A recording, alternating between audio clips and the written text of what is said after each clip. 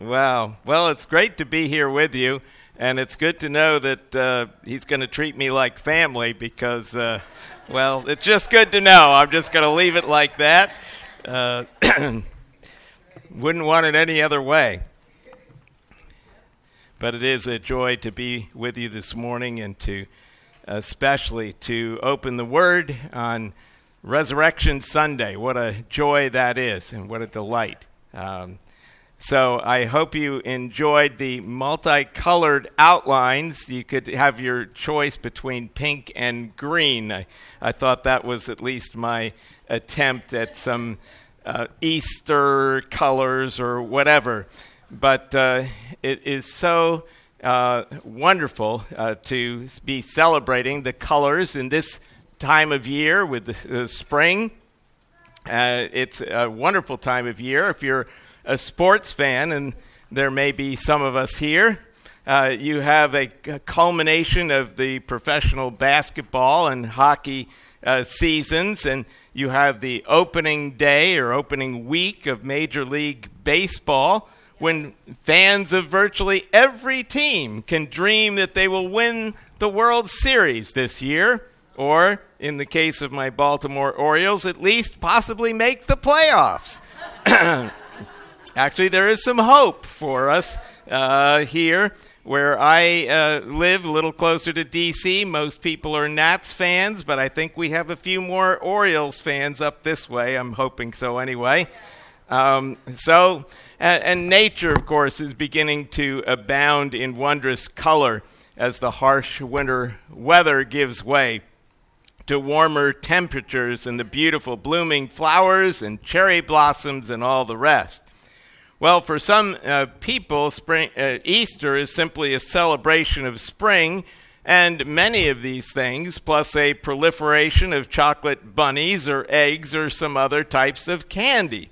Not that I would necessarily mind some of those things, but for the Christian, Easter means one thing, with everything else secondary in importance. Easter is the day we celebrate Jesus' resurrection from the dead. What I like so much about Easter is that it forces us to confront directly the issue of who Jesus really is. In a fairly recent book, The Jesus Survey, What Christian Teens Really Believe and Why, Mike Napa interviewed nearly 1,000 teens across the country who called themselves Christians.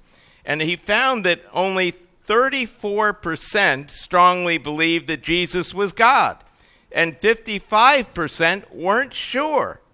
When asked whether Jesus rose from the dead physically after the crucifixion, only 60% strongly agreed, with the other 40% either unsure or disagreeing. Maybe you're here this morning and you, like some of the teens who took this survey, are not quite sure what to do with Jesus. Well, maybe you think that Jesus was a good man, but you aren't quite sure about all of the rest. But Easter forces us to confront the main questions about him.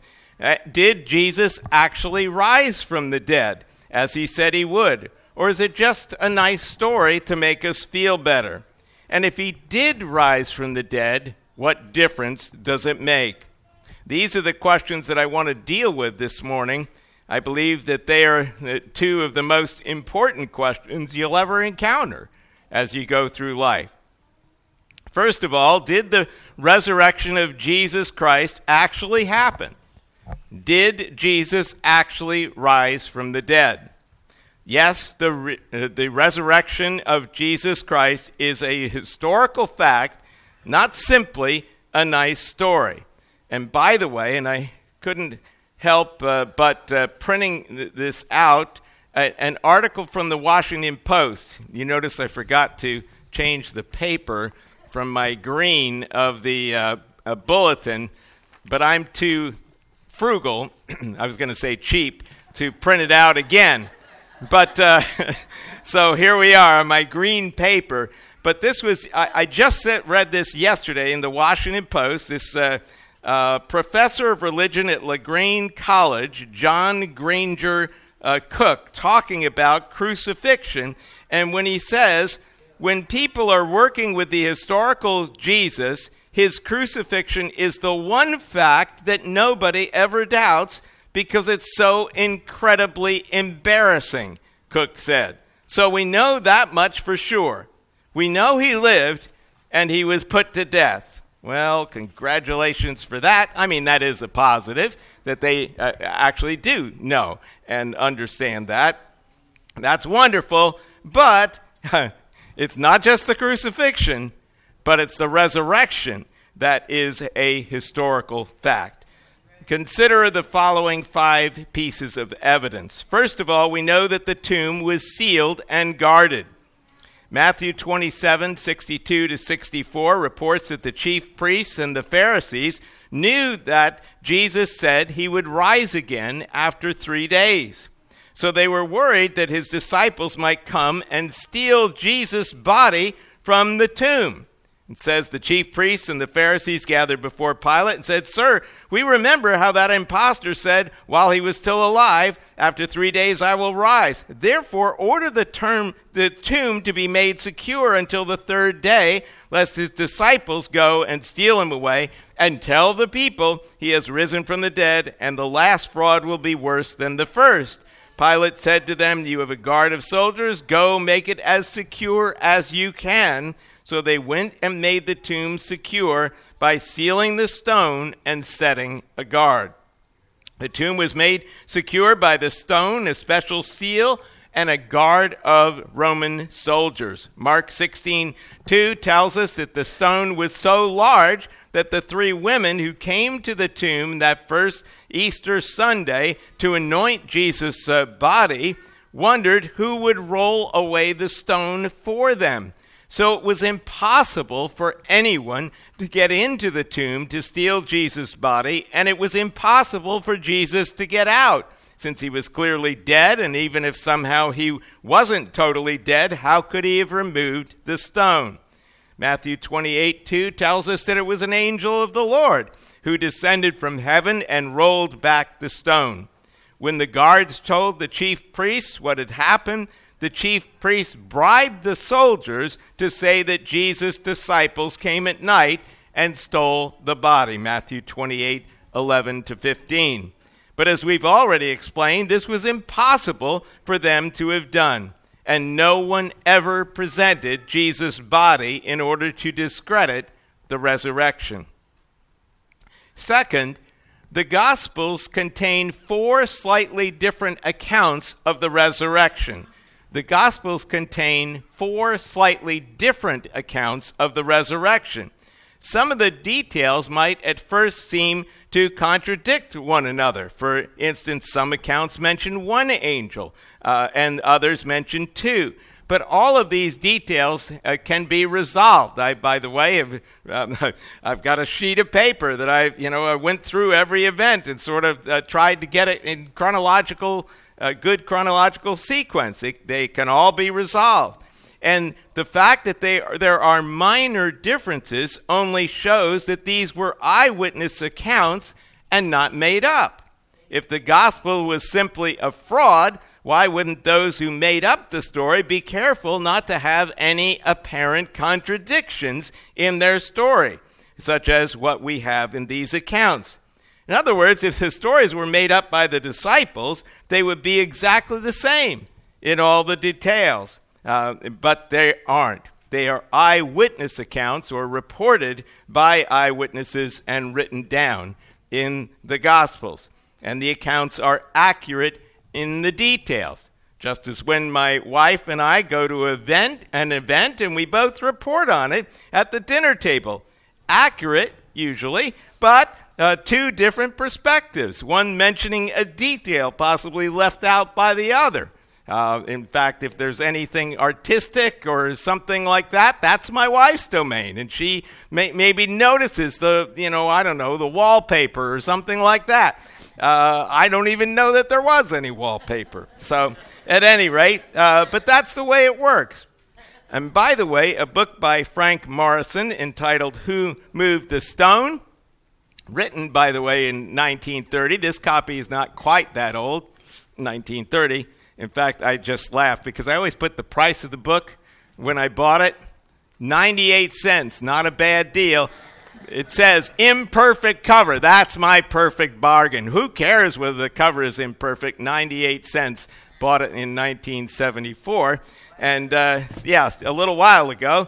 And he points out how Morrison initially tried to show that the gospel accounts of the resurrection were made up. Actually, I just reread this last night, just sort of for a refresher, and I found I didn't quite agree with a few comments, and I had some points in the margin where I disagreed with him. He says something about the young man not being an angel. He's wrong. It was an angel, no question. But other than that, this is a great book because he was trying to show that Jesus' life and death, he was trying to show that the resurrection didn't happen. Guess what? He ended up studying it so much that he ended up believing that the resurrection did happen, that they were true. Eyewitness accounts, genuine, with no evidence of being made up. And by the way, in case you don't want to get an old copy like this, you can get this on Kindle for 99 cents. 99 cents. Now, I got it cheaper by a few cents, but not by much. Anyway, 99 cents isn't bad. So if you haven't read it, you have no excuse. There's another book by J. Warner Wallace entitled Alive that recounts how this man, J. Warner Wallace, a cold case police detective who was an atheist, came to faith when he was 35 years old after, again, examining the evidence of the resurrection. I thought that was a great book, and it was available on Kindle for a mere $1.58. But last night I checked, and I can't find it anywhere. So you're going to have to spend a large amount, $9.50 on Kindle for his Cold Case Christianity, which I guess it's a lot more. It covers more than his other book did. But it's Cold Case Christianity, a homicide detective investigates the claims of the gospel. My point is, these, in both cases, you have one rather old, one much more recent, basically setting out to disprove the resurrection. As they looked at it in detail, they came to believe in the accounts of the resurrection, and part of it is because of these different accounts that are given in the Gospels. Third, the disciples changed from frightened to bold. They changed from frightened to bold after the resurrection. At the crucifixion, the disciples were a mess, right? They were a scared bunch. They all fled the scene, and Peter even denied that he knew the Lord. That's, by the way, another thing that I say in terms of the Scriptures. If you say, well, you don't think the Scriptures are true. Well, if they're made up, I'm telling you, remember, Peter's the hero. Acts 2, right? The great sermon at Pentecost. Well, what does he look like in the Gospels? He looks like a whimpering fool. That's what he looks like, denying the Lord 3 times. And that, to me, is evidence that this is indeed the Word of God. It does not hide the faults of even the great disciples. When we see them together again that first Easter Sunday night, John 20, verse 19 says that all the doors were shut when the disciples were gathered for fear of the Jews. They were still a scared bunch before Jesus appeared to them all. What changed them from this scared bunch to boldly proclaiming the resurrection of Christ at Pentecost just 50 days later? As Acts 2 does tell us, Peter gives a sermon that was so strong that 3,000 people were saved. Now, I'm sure Pastor Rod could give that kind of a sermon, but we just need 3,000 here. So, and we don't quite have that yet. Well, what changed Peter from a scared disciple who denied that he even knew Jesus to a bold apostle who proclaimed Jesus' death and resurrection openly? This can only be explained by the fact that Jesus did indeed rise from the dead. Why would these men risk their lives for a lie, or for a hoax. Fourth, Jesus and the Old Testament scriptures predicted both Jesus' death and resurrection. Jesus and the Old Testament scriptures predicted both Jesus' death and his resurrection. I could spend many, many Sundays on this particular topic. Jesus predicted his death and resurrection numerous times before it happened. I'll just read a few. Matthew 16:21. It says, from that time Jesus began to show to his disciples that he must go to Jerusalem, suffer many things from the elders and chief priests and scribes, and be killed and be raised the third day. Matthew 17:22 and 23. He says, Jesus said to them, the Son of Man is about to be betrayed into the hands of men, and they will kill him, and the third day he will be raised up. And they were exceedingly sorrowful. So it shouldn't have been a surprise. Same thing, by the way, in Matthew 20, verses 18 and 19. So it shouldn't have surprised the disciples because Jesus predicted it often. Not only his death, but his resurrection 3 days later. Similarly, the Old Testament scriptures predicted Jesus' death and resurrection 700 to 1400 years earlier. The feast prescribed in Leviticus 23 spoke of Passover, when a lamb was killed for the people's redemption. And then it speaks of first fruits 3 days later, Leviticus 23, verses 5 through 14. It's no accident that Jesus was crucified at Passover as the Lamb of God who took away the sins of the world, as it says in John 1:29. And he rose again 3 days later on the Feast of First Fruits. The prophet Isaiah in Isaiah 53 specifically predicts the Messiah's death for our sins and for his resurrection. It says in Isaiah 53:5, but he was pierced through for our transgressions. He was bruised for our iniquity. The chastisement for our peace was upon him, and by his stripes we are healed. All we like sheep have gone astray. That's all of us, isn't it? All we like sheep have gone astray. We've turned everyone to his own way, and the Lord has laid on him the iniquity of us all. And then in verse 8, he was cut off from the land of the living. For the transgressions of my people he was stricken. Isaiah wrote this 700 years before the birth and death of Christ. This passage speaks so clearly to Jesus that the Jewish readings in the synagogue, in their readings, the rabbis skip from Isaiah 52:14 to 54 verse 1, bypassing Isaiah 53 entirely. And David in Psalm 22 speaks of the suffering and death of the Messiah. He speaks of his hands and feet being pierced in Psalm 22:16, a clear reference to the crucifixion. And speaking of casting lots for his clothing in verse 18, which happened at the cross, as Matthew 27:35 describes. Jesus himself quotes from the first verse of Psalm 22 when he's on the cross, as Matthew 27 verse 46 records. Jesus cried out with a loud voice, saying, Eli, Eli, lama sabachthani, which is, my God, why have you forsaken me? That's the first verse of Psalm 22. He wanted people to read the rest of the psalm and understand that all of this was foretold by the psalmist. And David, of course, remember, wrote Psalm 22 1,000 years before the birth of Christ. The important witness of these Old Testament scriptures is specifically mentioned by Paul in 1 Corinthians chapter 15 and verses 3 and 4. And I'm going to base most of the rest of my points on 1 Corinthians 15, so you may want to turn there if you're following along. 1 Corinthians 15 verses 3 and 4 says, Christ died for our sins according to the scriptures, and he was buried, and he rose again the third day according to the Scriptures. What Scriptures is he talking about? What we would call the Old Testament Scriptures. Those are the ones that were written.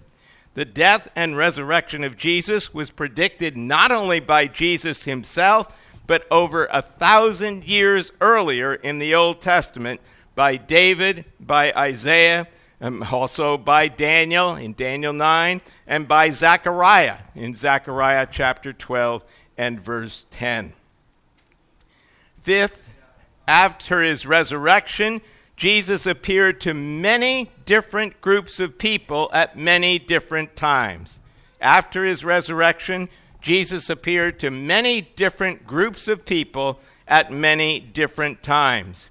He appeared first to Mary Magdalene, John 20, verse 1 tells us, then to Peter, then to 2 disciples on the road to Emmaus. That's my favorite account. It's so much fun to read when Jesus is saying, what's been going on? Oh, you haven't heard? And oh, yeah, this guy, well, we're not sure if it's true or not. And then Jesus says, oh, yeah, it's true. You should have figured that out by now. At any rate, that's my favorite. And then to the 11 disciples on that Easter Sunday evening. According to Luke 24:43, he even ate some fish while he was there, proving that he had a real body and that he wasn't just a spirit. But Thomas wasn't with them at that time, if you remember, and he said, unless I see in his hands the print of the nails and put my finger into the print of the nails and put my hand in his side, I will not believe. And I'm not proud of this, but I have to say, of all the disciples, I identify with Thomas. I mean, I want evidence. You know, I probably would have been like Thomas, saying, I'm not going to believe unless I see those nail prints. I want evidence. So 8 days later, Jesus appeared again and showed Thomas his hands, and Thomas exclaimed, John 20, verse 28, my Lord and my God. See, Thomas wasn't some easily swayed person. He needed solid evidence. So Jesus graciously gave it to him. And then Paul records for us in 1 Corinthians 15, verses 5 and 6, that Jesus was seen by Cephas, that is Peter, then by the 12, and after that he was seen by over 500 brethren at once, of whom the greater part remain to the present, but some have died. Now, maybe some people could argue that, well, a few disciples just thought that Jesus appeared to them. I will never forget my high school world history class. The class was made up of 90% Jewish students. And the teacher told us that Jesus was a charlatan and all of his disciples were schizophrenic. I am not kidding you, and I was appalled. I was only 14 years old at the time.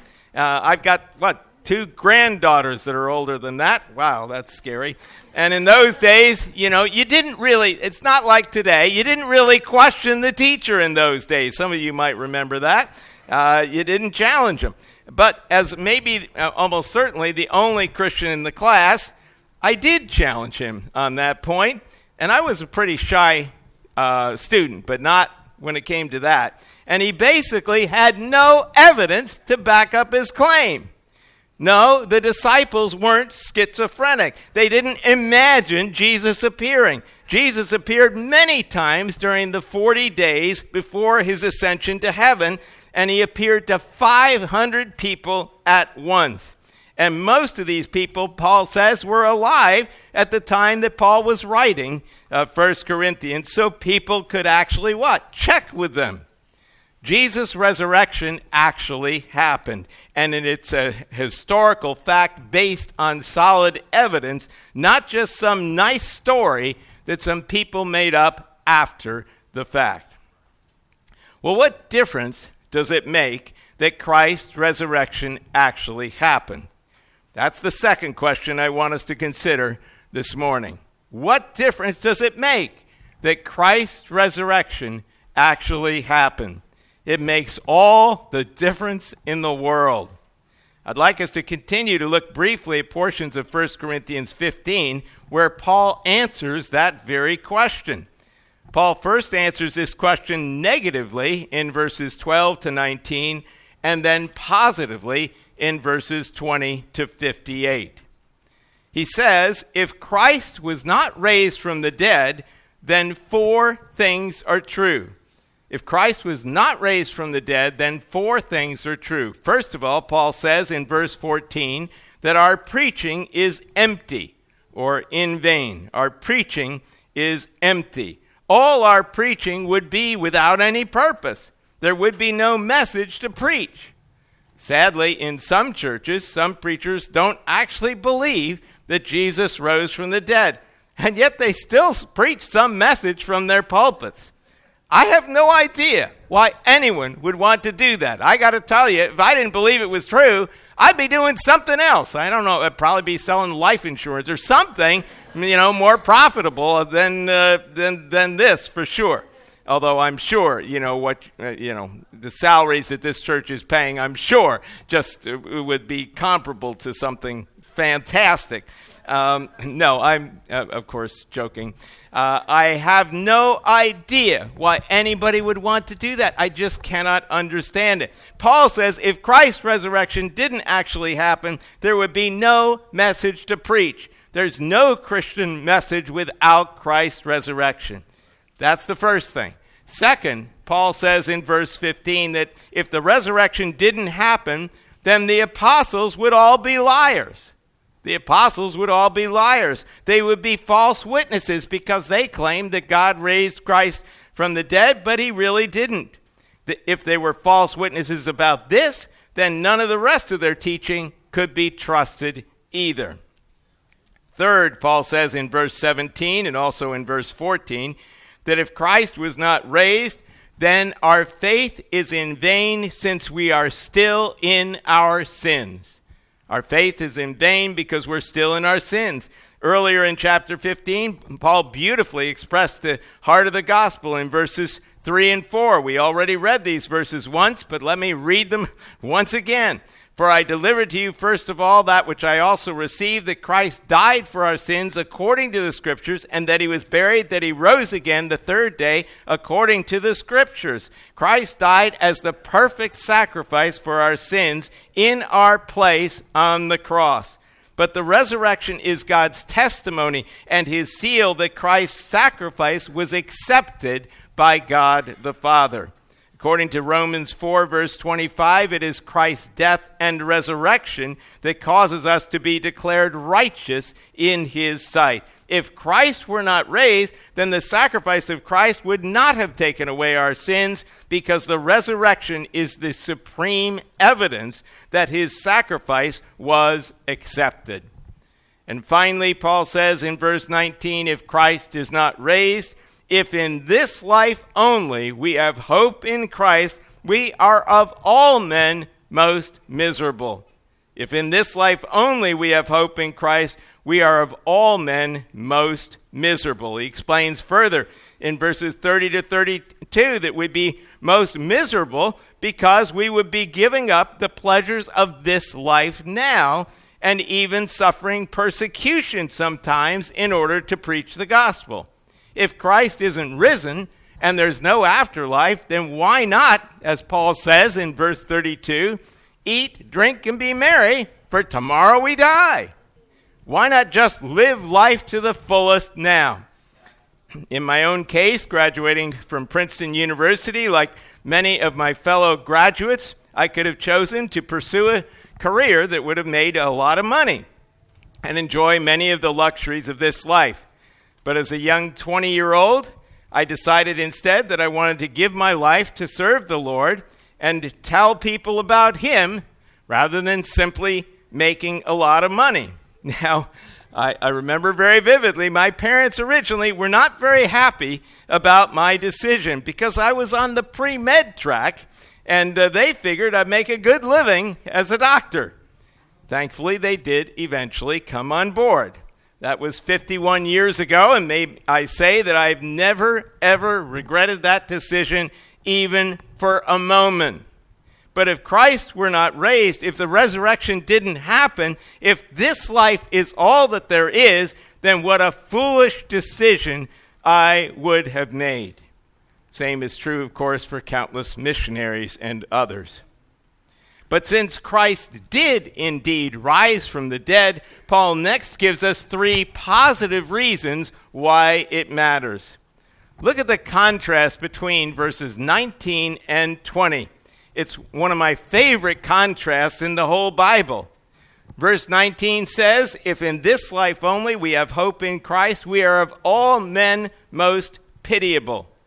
But verse 20 says, one of the greatest buts in the whole Bible, "But now Christ is risen from the dead and is become the first fruits of those who have fallen asleep." Paul says in verses 20 to 22 that since Christ rose from the dead, we who are believers in Christ will also rise from the dead. Since Christ rose from the dead, we who are believers in Christ will also rise from the dead. We already mentioned how the feast in Leviticus 23, presented 1,400 years before Christ, prophesied of Christ's death and resurrection, with first the Passover, the day that Christ was crucified, and then the Feast of First Fruits on the 3rd day when Christ was raised. And that's what Paul is referring to here. Just as the Feast of First Fruits gave them the first taste of the harvest, so Jesus' resurrection is the first fruits of our resurrection.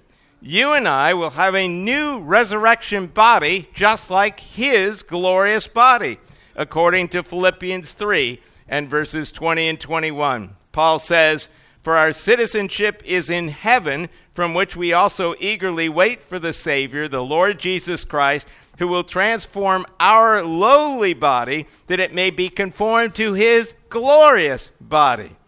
We have our citizenship not on earth, but in heaven.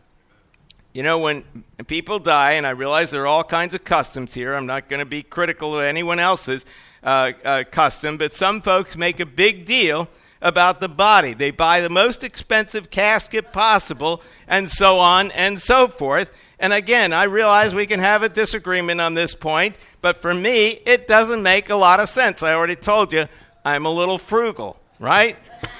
So my body is a mess now, and it's going to get worse and worse, and when it's dead, it's going to be even worse. So why would anyone want to preserve my dead body? As I mentioned when I was with you in January, a former student and good friend of mine, Mark Hazlett, suffered a massive stroke this past November 3rd. His entire left side is paralyzed, but he's now able to communicate and speak, which is a positive since I talked to you last. But his body is a mess. And humanly speaking, apart from the Lord's intervention, which is always possible, but it doesn't look as if he's ever going to recover. But you know what? His faith is still strong. When I visited him yesterday, I read, shockingly, guess what I read? 1 Corinthians 15, because that's where our hope is. And he believes that's where his hope is. Our hope isn't in this weak, imperfect body that we have now. Not at all. As Christians, Mark, you, and I, if we've trusted in Christ, we know we're going to have a new resurrection body. And as Paul explains in most of the rest of 1 Corinthians 15, that this new resurrection body will be immortal and incorruptible. How do we know this? Because that's what Christ's resurrection body was like, and ours is patterned after his. So this life is not all that there is. The wrongs that you and I suffer here will be made right in the next life when you and I, if we've trusted in Christ as our Savior, will have new resurrection bodies. That's the basis of our hope. As Peter writes in 1 Peter chapter 1, verses 3 and 4, "Blessed be the God and Father of our Lord Jesus Christ, who according to his abundant mercy has begotten us again to a living hope through the resurrection of Jesus Christ from the dead, to an inheritance incorruptible and undefiled, and that does not fade away, reserved in heaven for you. Is that the hope you want? Or do you hope to get rich here on earth and then die where you can take none of those riches with you?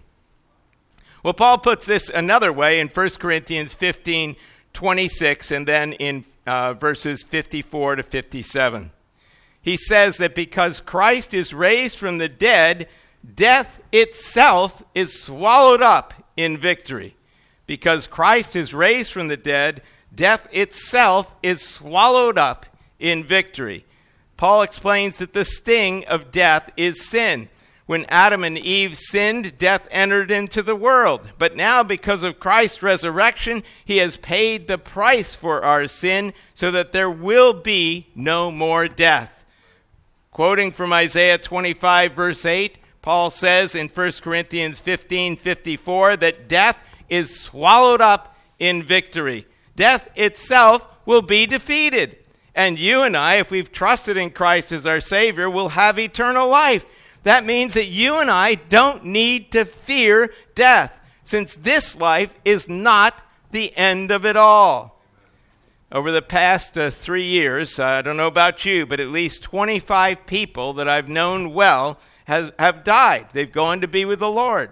I remember about a year ago, almost exactly this time, I visited a former member of my Sunday school class in the hospital, May Anna Bateman, and though she was near death, she was rejoicing with me, not sad at all, because she knew that death wasn't the end, and she'd be with Jesus in heaven, and she'd be with her beloved husband, Earl. She died on Good Friday a year ago.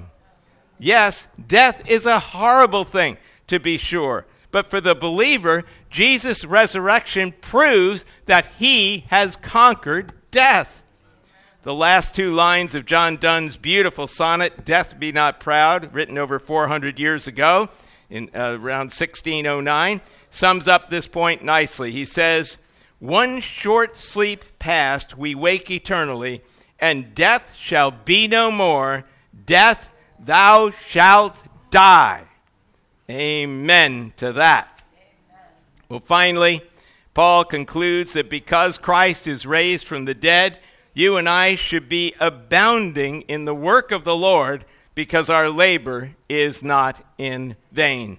Because Christ is raised from the dead, you and I should be abounding in the work of the Lord, because our labor is not in vain. He says in 1 Corinthians 15:58, "Therefore, my beloved brethren, be steadfast, immovable, always abounding in the work of the Lord, knowing that your labor is not in vain in the Lord."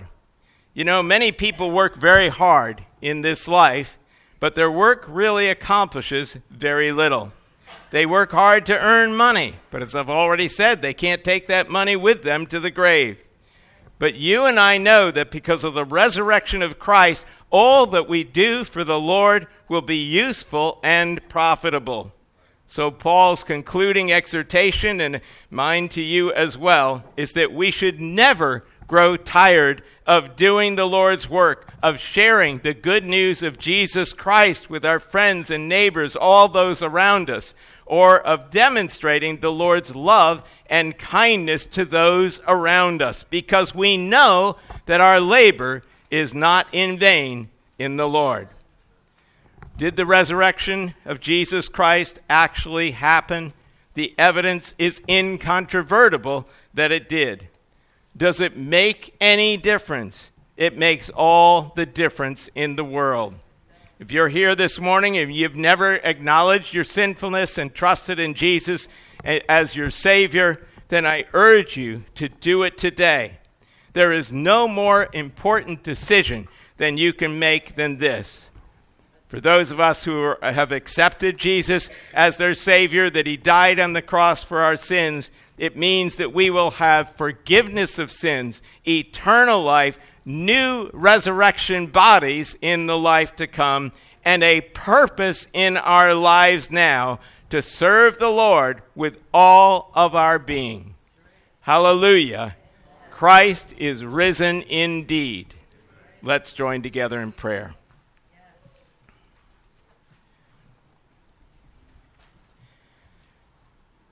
Heavenly Father, I thank you so much for your word.